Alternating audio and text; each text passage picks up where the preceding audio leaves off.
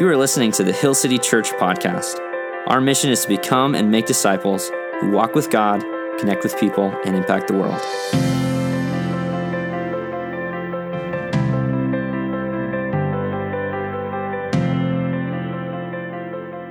Morning, church. My name is Josh. I'm the lead pastor here, and I'm so excited to be preaching today as we continue our fruit teaching series. We're looking at the fruit of the Spirit, and the fruit of the day is peace. Peace be with you, and also with you. And I want to start off just by kind of doing a little bit of a self-assessment. We did this a little bit last week, but in 2019, Gallup released a world emotions report of over 140 countries, essentially asking the question, how are you doing to the country? And so I want to just take us through some of the questions that were on that survey. You don't have to give yourself a letter grade or anything like that, but just ask yourself these questions. The first set of questions are from the Positive Experience Index. The first question is this: did you feel well rested yesterday? Saturday, I hope so. Did you feel well rested? Did you relax yesterday? The next question is, were you treated with respect all day yesterday? And most of these kind of think about like how much of the day, right? Percentage-wise, did you have maybe a moment of respect and then the rest of the day, it just all went downhill? Third question, did you smile or laugh a lot yesterday? Did you smile or laugh a lot? Think about just your facial expressions. How much laughter do you have in your life? Did you learn or do something interesting yesterday? You know, a lot of parents say you can learn something new every day. Did you? Did you learn something new yesterday? Or did you do something that was interesting? And then the last question on the Positive Experience Index is, did you experience enjoyment during the day yesterday? We're going to look at peace today. We talked about joy last week, and as you'll see, the fruit of the Spirit are really interconnected. It's difficult to isolate them from one another. So how positive was your experience yesterday? And then let's look at the negative questions, okay? The Negative Experience Index is, did you experience physical pain during a lot of the day yesterday? Maybe you have just an ailment, something wrong with your body, or maybe it's physical pain as a result of a manifestation of internal things going on. Did you experience worry during a lot of the day yesterday? And maybe if yesterday was like a great day, maybe think about if you took this on a Wednesday or whatever, like in the middle of your work week. Did you experience sadness during a lot of the day yesterday? How sad are you in your life? Did you experience stress during a lot of the day yesterday? Did you experience anger during a lot of the day yesterday? And if right now you're kind of feeling bummed out, you're not alone. In fact, America, the United States, was one of the countries that had some of the highest rates of anxiety and stress and anger. In fact, USA scored just behind Greece as one of the most stressed out countries in the entire world. Greece ranked number one with 59% of people saying they were stressed, and USA was 55%. So I guess if you want to go on a vacation, don't go to Greece. USA, when it comes to anxiety, is 6 points above the global average. The global average is 39%, which is still quite high. The USA was 45%. If you want to know what country you should visit, the country that ranked highest on the Positive Experience Index was Paraguay. So go to Paraguay, I guess. A lot of happy people there. They had a score of 85, and the lowest, unsurprisingly, was Afghanistan with 43, the lowest on the Positive Experience Index. And according to the Anxiety and Depression Association of America, 40 million adults in America struggle with anxiety or anxiety-related mental illness. And that number actually gets higher when you look at 13 to 18-year-olds. So these are people who don't have to worry about car insurance or getting an oil change or their taxes, and yet our children, the rate is 25%. 1 in 4 dealing with stress and anxiety. There's something about the digital age. There's something about the way that the world is today. And millennials, so my generation, is the most stressed and worried. And Gen Z, which is the next generation, is the angriest generation. So congratulations if you're Gen Z. And by the way, all of those stats that I just shared with you are pre-2020. Pre-COVID. And as the surveys are coming in, right, still, it takes time for research and global studies to be done. As the surveys are coming in, according to the Mayo Clinic, every single one is showcasing skyrocketing rates in mental health, mental illness, and anxiety. Let's take a deep breath, everyone. I promise I didn't want to start this way to overwhelm you. But the reality is, personally, these aren't just stats or cultural things, global things.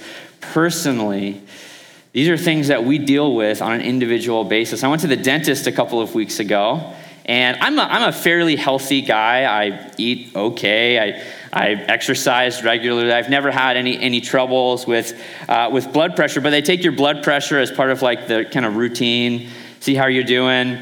The lady asked, if my primary care physician is still my primary care physician. I was like, I've been to him one time a few years ago. And then she took my blood pressure and she was like, you might want to schedule a physical because your blood pressure is high. And I was like, what? And the only thing I can think of is stress, right? Worry. And I was like, man, and these are individual problems and things that we experience in our everyday life. But the good news of the gospel is that God offers you peace. And I think peace is one of the fruit of the Spirit that is maybe the most desirable or even needed in our cultural moment. How can we have peace at a time like this? The Greek word for peace is eirene. If you know someone named Irene, I had a great grandma Irene. Their name means peace. And there's really kind of three main categories on what's called the semantic range. You think of the range of meaning for this word in the New Testament. The first one is maybe what you tend to think about is inner tranquility. It's like that, I feel at peace. Think of someone like sitting cross-legged on a pillow and just they've cleared their mind, they're at peace, right? Something like that. Relaxing in a hammock, drinking out of one of those coconut. I don't know where you get those coconut drinks, by the way. I've never had one of those with a little umbrella, but the inner tranquility. The second one would be, I'm going to describe it as national security. And I'm not just thinking about a time of peace versus war, although that's part of it, but it's just things are stable in the country that you live. Things like there's not a pandemic or the economy's strong or all of the other things that are going wrong at our day and age. And the third kind is what we can call relational harmony. This is what it means to be at peace in your relationships. You're not experiencing a high degree or high level of conflict. And when we read about peace in the New Testament, it could be any one of these or sometimes multiple of these different ideas. And today, I want to talk about how you can experience more peace, specifically the inner kind of peace, but even the relational peace. As we'll see, they're all very connected. God wants to grow peace in your life. We're going to be looking at one of what I think is the greatest passages about peace in the New Testament, Philippians chapter 4. It's a very popular, very famous passage. We're going to pick up in verse 2, but if you have a Bible, go ahead and open to Philippians chapter 4, and we're going to learn what the Apostle Paul has to say to the church in Philippi about peace. Starts off in verse 2, Philippians 4. I entreat Euodia and I entreat Syntyche to agree in the Lord. Yes, I ask you also, true companion, help these women who have labored side by side with me in the gospel together with Clement and the rest of my fellow workers whose names are in the book of life. Verses 2 and 3 may not be as familiar to you, but I think the context is really significant. Paul has written the letter to the church in Philippi from prison, so you have to keep this in mind. He's in a state of turmoil and tumult and suffering in his own life. And here at the end, he calls out two women, Euodia and Syntyche. Now, first thing to note is this is yet another example, and there's numerous examples of females leading in the early church and making a difference. So shout out to the ladies in the room, right? And yet, the way that Paul calls them out is not necessarily to honor them. He's calling them out because they're disagreeing with one another. So imagine that. Imagine it's a Sunday sermon, and I'm like, hey, by the way, as a side note to everything I'm going to preach, I want to bring two of you up here up front, and I want to, let's reconcile. Let's deal with this conflict in front of everyone, right? How comfortable would you feel about that? I mean, you could say it like this. The conflict between these two prominent women in Philippi was so severe, they made it into the Bible. They made it into the Bible. So it went down in history, right? And the reality is, we can't talk about inner peace, that inner tranquility, separated or isolated from relational harmony. I mean, think about this for a moment. How much of the stress that you experience is caused by discord in your relationships? How much of the anxiety, the worry, the stress that we experience in our soul actually comes from unresolved conflict? Think about a fight that you had with your spouse. Think about raising your children, trying to discipline them in love, trying to raise them in the wisdom and instruction of the Lord, and they just blew up at you and it did not go as planned. Think about a difficult coworker. Think about a difficult boss to work for. Think about a comment that someone said to you and you know what they meant by that comment, or maybe the comment wasn't bad, but it was the look. And you're playing mind games. You're like, I know what that look meant. Right? And you're kind of imagining the problem, the relational problem. Or think about social media, which was literally designed for connection, but really is being leveraged as a place for conflict, relational conflict. I think there's something in the digital age that we live in that is causing the younger generation to experience higher levels of stress and anxiety. And that's why what Paul does here is so significant, to call these two women out and to call on them to agree in the Lord, is how he says it. We could say it like this: to make peace with one another. And notice the reasoning that he gives for this. At the end, he says, because your names are written in the book of life. So he's using eschatology, end times, as a reason for reconciliation. It's almost this idea of you got to keep the end in mind. There are things that you think are such a big deal now. Will those things matter to you 10,000 years from now? The new heavens and the new earth. The book of life is referenced a few times in the New Testament. One of the most prominent is Revelation 20, verse 12, where it says this: then another book was opened, which is the book of life. And the dead were judged by what was written in the books according to what they had done. Now, something that's a little bit of a misconception about end times is that some will be judged and some will be saved. But if you listen to the teachings of Jesus or you read carefully, you'll recognize everyone will be judged according to what they have done, and some will be saved.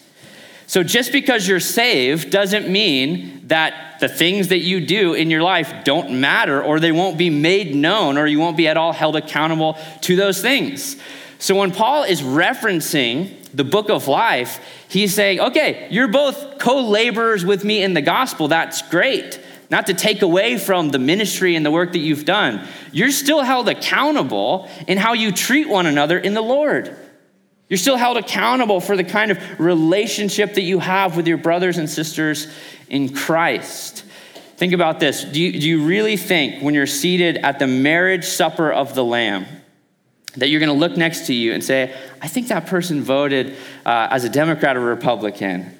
Could I get a new seat?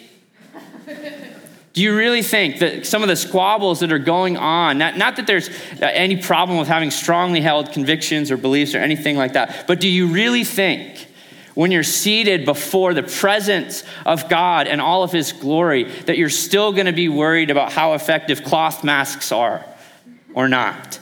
And you're actually going to break relationships in heaven over the kind of things that people very realistically these cultural issues, the buzz of conversation that's going on, people are breaking relationships with one another over disagreements on these things.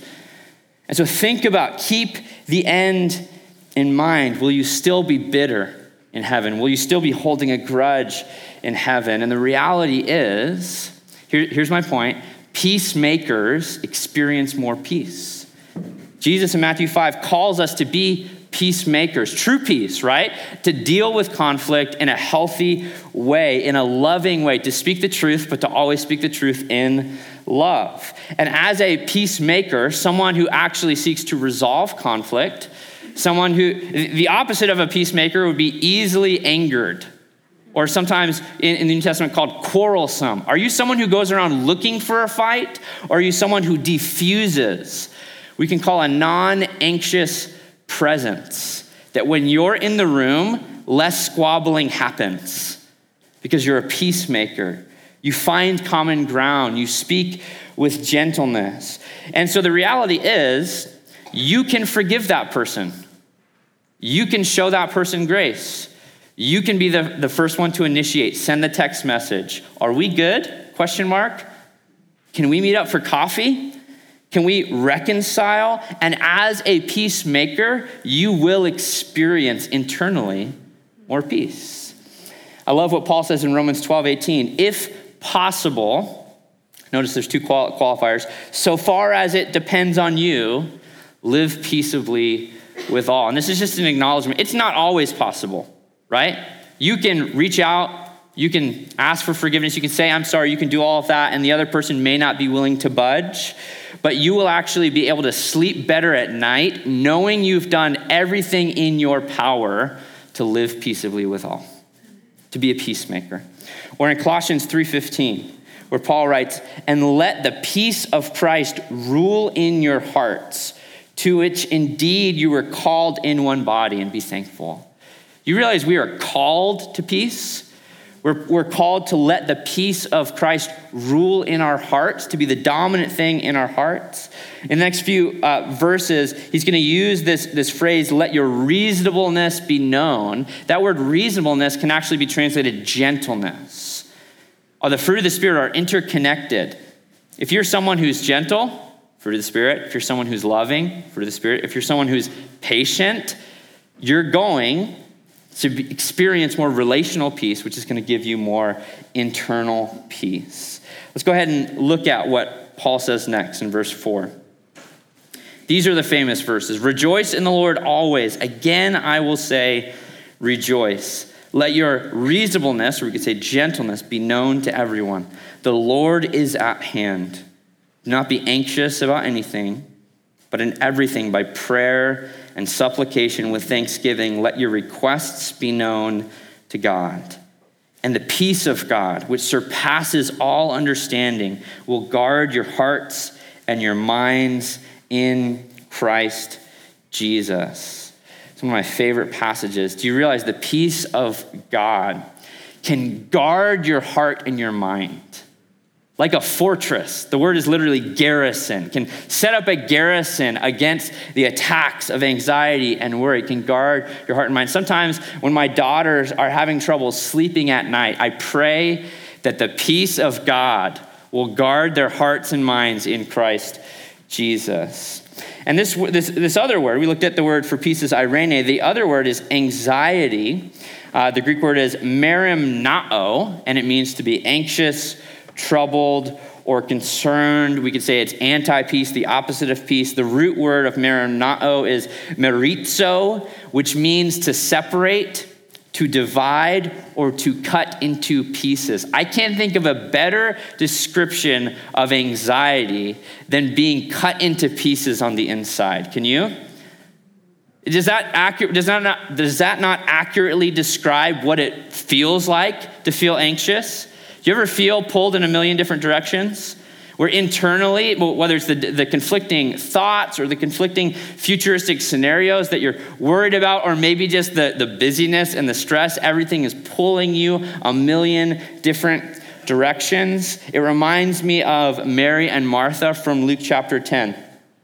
But the Lord answered her, Martha, Martha, you are anxious and troubled about many things. You're being divided. Your soul is being compartmentalized or fractured. And then he says, but one thing is necessary. You want to know what that one thing is? The contrast from Martha in the kitchen, cooking, cleaning. She's doing good things. She's serving. She's busy serving, right? But she's anxious and troubled internally. She's being torn apart. And the one thing that is necessary is what her sister Mary was doing, which is sitting at the feet of Jesus. The one thing which is necessary is spending time with your Lord, is spending time with Jesus, being a disciple. I think Paul has that in mind when he, once again, brings us to that Jesus is coming back moment when he says, the Lord is at hand. Jesus is the king, and he's on the throne, and the king is coming back. And we might even translate that, not the Lord is at hand, but the Lord is near. And the closer you are to Jesus, the longer you sit at the feet of Jesus, do you realize the more the closer you are to the Prince of Peace? That's a title for Jesus. The more you're going to absorb and experience some of that peace. And that's actually why prayer has so much power, is there's a recognition that the world is not in your hands. Because things feel out of control, don't they? Well, guess what? They are out of your control. How much power do you have over the situation in the Ukraine? How much power do you have to end the pandemic? How much power do you have to influence the global economy? 1%? 0%. So here's the point. When it's out of your control, talk to God who is in control. And that's a reminder. Jesus is the king. He's coming back. He's on the throne. God is still in control. And so if there's something that you can do, like a relationship that you can reconcile, maybe spend a little bit more time dealing with that reconciliation instead of worrying about things that are totally out of your control. I mean, how much of the things that we worry about are the things we have 0% of an ability to change? We can say it like this: do what you can do if there's something unresolved to find peace, and pray about what only God can do. And that's why it's described as the peace that surpasses understanding. You want to know another way to say that? The peace that doesn't make any sense. It doesn't make any sense. Why does it not make any sense? Because you can actually experience the peace of God even before there's resolution of the problem. Even in the midst of a tumultuous season, even in the midst of a war, even in the midst of a pandemic, even in the midst of an economic crisis, you can experience the peace that surpasses understanding, because prayer is actually a pathway that allows you to take your anxieties, hand them to God, and focus on the one thing which is necessary: connecting with Jesus, spending that quiet time with him. Paul continues in verse 8, and he says, finally, brothers and sisters, whatever is true, whatever is honorable, whatever is just, whatever is pure, whatever is lovely, whatever is commendable, if there is any excellence, if there is anything worthy of praise, think about these things. What you have learned and received and heard and seen in me, practice these things, and the God of peace will be with you. So here, what Paul does at the end is he gives us prayer. He gives us reconciliation of relationships, trusting God. And then he talks about our minds. And the reality is that the stress, the worry, the anxiety you feel in your heart, it really begins in your mind. It begins with your thoughts. And essentially, he says, change your mind. Well, how do you do that? Here's how I would say it. Focus your thoughts to change your mind. We have to focus your thoughts. Now, there's a difference between distraction, not distract your mind, play more video games, watch more TV, scroll on social media more. I mean, how much is that stuff actually contributing to the stress and the worry? Right? It's not helping. All the coping mechanisms of culture, they aren't actually doing anything to give us peace. We started with the statistics that prove that. But we have to focus your mind actually on certain things, not just avoid thinking about certain things. Focus your thoughts. And over time, your mind will change. Early in Philippians, what Paul has told us is we can actually have the mind of Christ. We can have the mind of Christ. So here's what I want to do. I want to give you, just run through this list and do kind of an audit on your thoughts. Things that you can ask yourself. It's the same list that Paul gives us of just these 6 things. The first one is true. Ask yourself this question. Is the thought that you are thinking real or imaginary? And if you, even just this very first one, if you just use this as a filter for your thoughts, and you're like, wait, am I imagining a future problem that isn't here yet? Or is this actually a true problem that I'm dealing with today? Most of our anxieties would actually dissipate when we ask the question, is it true? Is this a true thing that I'm actually worried about? We need to fill and focus our mind on truth. And you can do this through reading scripture is a way to actually focus your mind on truth, the truth of God's word. You can also surround yourself with what I call truth tellers. Friends, family members, people in your life group who can actually call you out when the thing that you're thinking, the thought that you're thinking is not true. It's good for people to actually, when you're sharing how you're doing, it's good for people to say, I just don't know if that's true. It seems like you might be imagining that problem. That's the first one. The second one is honorable. The way to say this is it wholesome or crude? Maybe think about this. If you were able to broadcast your thoughts on a TV screen, would you let your kids watch it? Would you let your grandma watch it? Think about the things that you're thinking, the thoughts that you're thinking. Are they wholesome? Are they hearty? Are they good, right? Are they nutritious for your soul? Or are they depraved? Are they crude, right? And so often we have these thoughts and we don't recognize actually the evil, wickedness, corruption, sin. It's actually hurting our soul, robbing us of peace. The next one is similar, just. The word literally could be translated as righteous. Is it righteous or evil? I would say it like this. Stop fantasizing about sin. Stop thinking about things like jealousy or envy or having maybe revenge fantasies. Man, if I could only get back at that person. Those are actually things, when sin is in your life, it robs you of your peace. The next one is pure. Is it clean or dirty? Specifically, we can look at lust and sexuality. People often give into those kinds of devices or coping mechanisms the more stressed that they are. But ironically, those are actually some of the things that hurt your peace the most. And you feel worse afterwards, right? You feel more guilt. You feel more shame. Is it clean or is it dirty?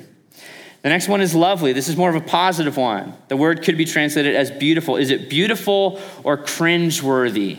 Think about the thoughts that you put in your mind. And some of you are like, I just want to watch a ton of serial killer documentaries.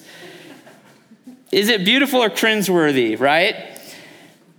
Fill your mind, put in front of your eyes, put in front of your ears something that's beautiful. Go for a walk and look at nature. It's beautiful. Look into someone else's eyes as you have a deep and meaningful conversation. Look at a good book. Listen to beautiful music. And that actually is a way of allowing God to, as you focus your thoughts, allowing God to change your mind and to rid you of anxiety and worry and stress and anger. And then the last one is commendable. Is it positive or is it overly negative? If you find yourself caught in some of those negative cognitive distortions, those lenses that we look at, if you have trouble seeing any good in the world, start thinking about things that are positive. Not just like an empty positivity, but truly think about the good things. Write a list of blessings. Write a list of things you're thankful for. Spend time in prayer actually praising God for who he is. If there's anything excellent or praiseworthy, Paul says, think about those things. And as you think about those things, you focus your thoughts, you'll change your mind. You'll actually experience peace on a whole other level. Here's our main point for today. We get peace from God when we have peace with God. I love that title, that descriptor of God. And the God of peace will be with you. Maybe what you've been asking God for is a moment of peace, an hour of peace, a week of peace. But what if I told you that you could have the God of peace with you every moment of every day? And the closer you are, the Lord is near. The closer you are to the God of peace, the more you're going to experience the peace of God. This is really this principle. It's going to be true of all of the fruit of the Spirit. The more you walk every single day by the Holy Spirit, the more you'll grow fruit in your life.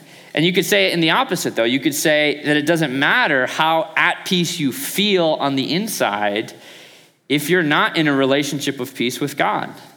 That is the most important relationship to have reconciled in your life. The passage that Jake read earlier, Romans 5:1. I love this description of the gospel as a story of peace. Therefore, since we have been justified by faith, we have peace with God, relational harmony with God through our Lord Jesus Christ. And there in Romans 5, Paul says, while we were weak, while we were sinners, and while we were enemies, Christ died for the ungodly. And that goes to show that it's not you making the first step back to God. It's God actually initiating that reconciliation. God is the one who makes peace available to you through Jesus Christ. Jesus is the Son of God. He entered into our world. He lived a sinless life. He suffered and died on the cross for your sins and mine. And he rose from the grave so that we could be raised into a new life. And I'm here to tell you today, you can have peace with God by receiving the gospel through faith, by putting your full trust and hope in Jesus Christ. And I would encourage you, we'd love to pray with you and talk with you. At the end of service, we'll have members of our prayer team down front, and we would love to walk alongside you as you pray today and ask God to forgive your sin and lead your life. And we always point people to that ceremony of baptism. Baptism is the way Jesus instructed us to declare our faith in him. If you have more questions or if you want to sign up to get baptized, you can go to hillcityboise.org/baptism. But when you have the God of peace with you, when that relationship is in check and secure because it's not dependent on your performance, it's dependent on God's power, you can actually go through the worst that life has to offer. You can go through the craziest week, the craziest year, the most turmoil and suffering and tumultuous situations you can imagine because the God of peace will be with you through it all. And for some of you, you would say, well, okay, I am reconciled with God. I'm saved. I know I'm forgiven by God. I know I stand in grace. Why is my blood pressure high when I go to the dentist? On a daily basis, let's get, on Tuesday, Wednesday, on a daily basis, what can I still experience this? And I just want to point you to kind of the contingent promise that Paul says. He says, as I have taught you, practice these things, and the God of peace will be with you. You catch that? Practice these things. Do you realize peace takes practice? And specifically what he's referring to is obeying God. We can say it like this: practice the way of Jesus. Practice the way of Jesus. It's foolish that we can think that we can just not follow Jesus's way and experience the gifts that he has to offer us. Isn't that silly? We think that we can just, kind of live our lives our own way, and the fruit of the Spirit, God's just going to magically grow those things. Paul says, practice these things. Practice the way of Jesus. Even if you're saved, if there is unconfessed sin, I can guarantee you that's robbing you of peace. Even if you're a follower of Jesus, if there's even a good thing that God is calling you to, that you keep kind of stiff-arming God, grieving the Holy Spirit of God. James, the brother of Jesus, says, anyone who knows the good that you ought to do and you're not doing it, that's actually sin. If there's things that God is calling you to, the Holy Spirit, you better believe he's not going to give you peace until you obey. Practice these things. Obey God. Sin always creates chaos in our souls. And then the other thing that we can take from this idea of practice these things is what we call spiritual practices or spiritual disciplines. Those are essentially things that we do that connect us back to Christ. It's things like reading the Bible, things like prayer. This is going to be a theme of every single week of the Fruit Teaching series. We have to stay connected to Christ. And we do that through these spiritual disciplines, through these practices, through being here in a worship gathering. Worship is a place where you can experience the peace that surpasses understanding. And I would just encourage you to make those things a consistent rhythm in your life, because those are the practices that connect you to the God of peace.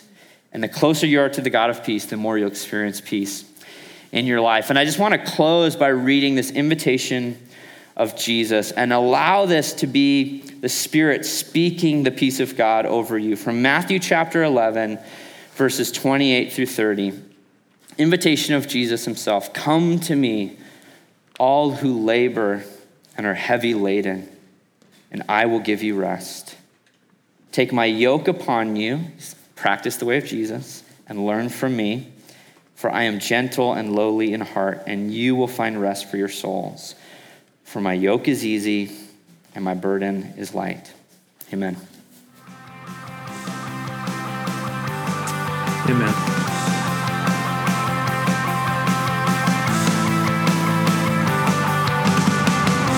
Thanks for tuning in to the Hill City Church podcast. You can find out more about our church at hillcityboise.org. Follow us on Instagram and Facebook at Hill City Boise. We hope this teaching has encouraged you and helps you follow Jesus with everything.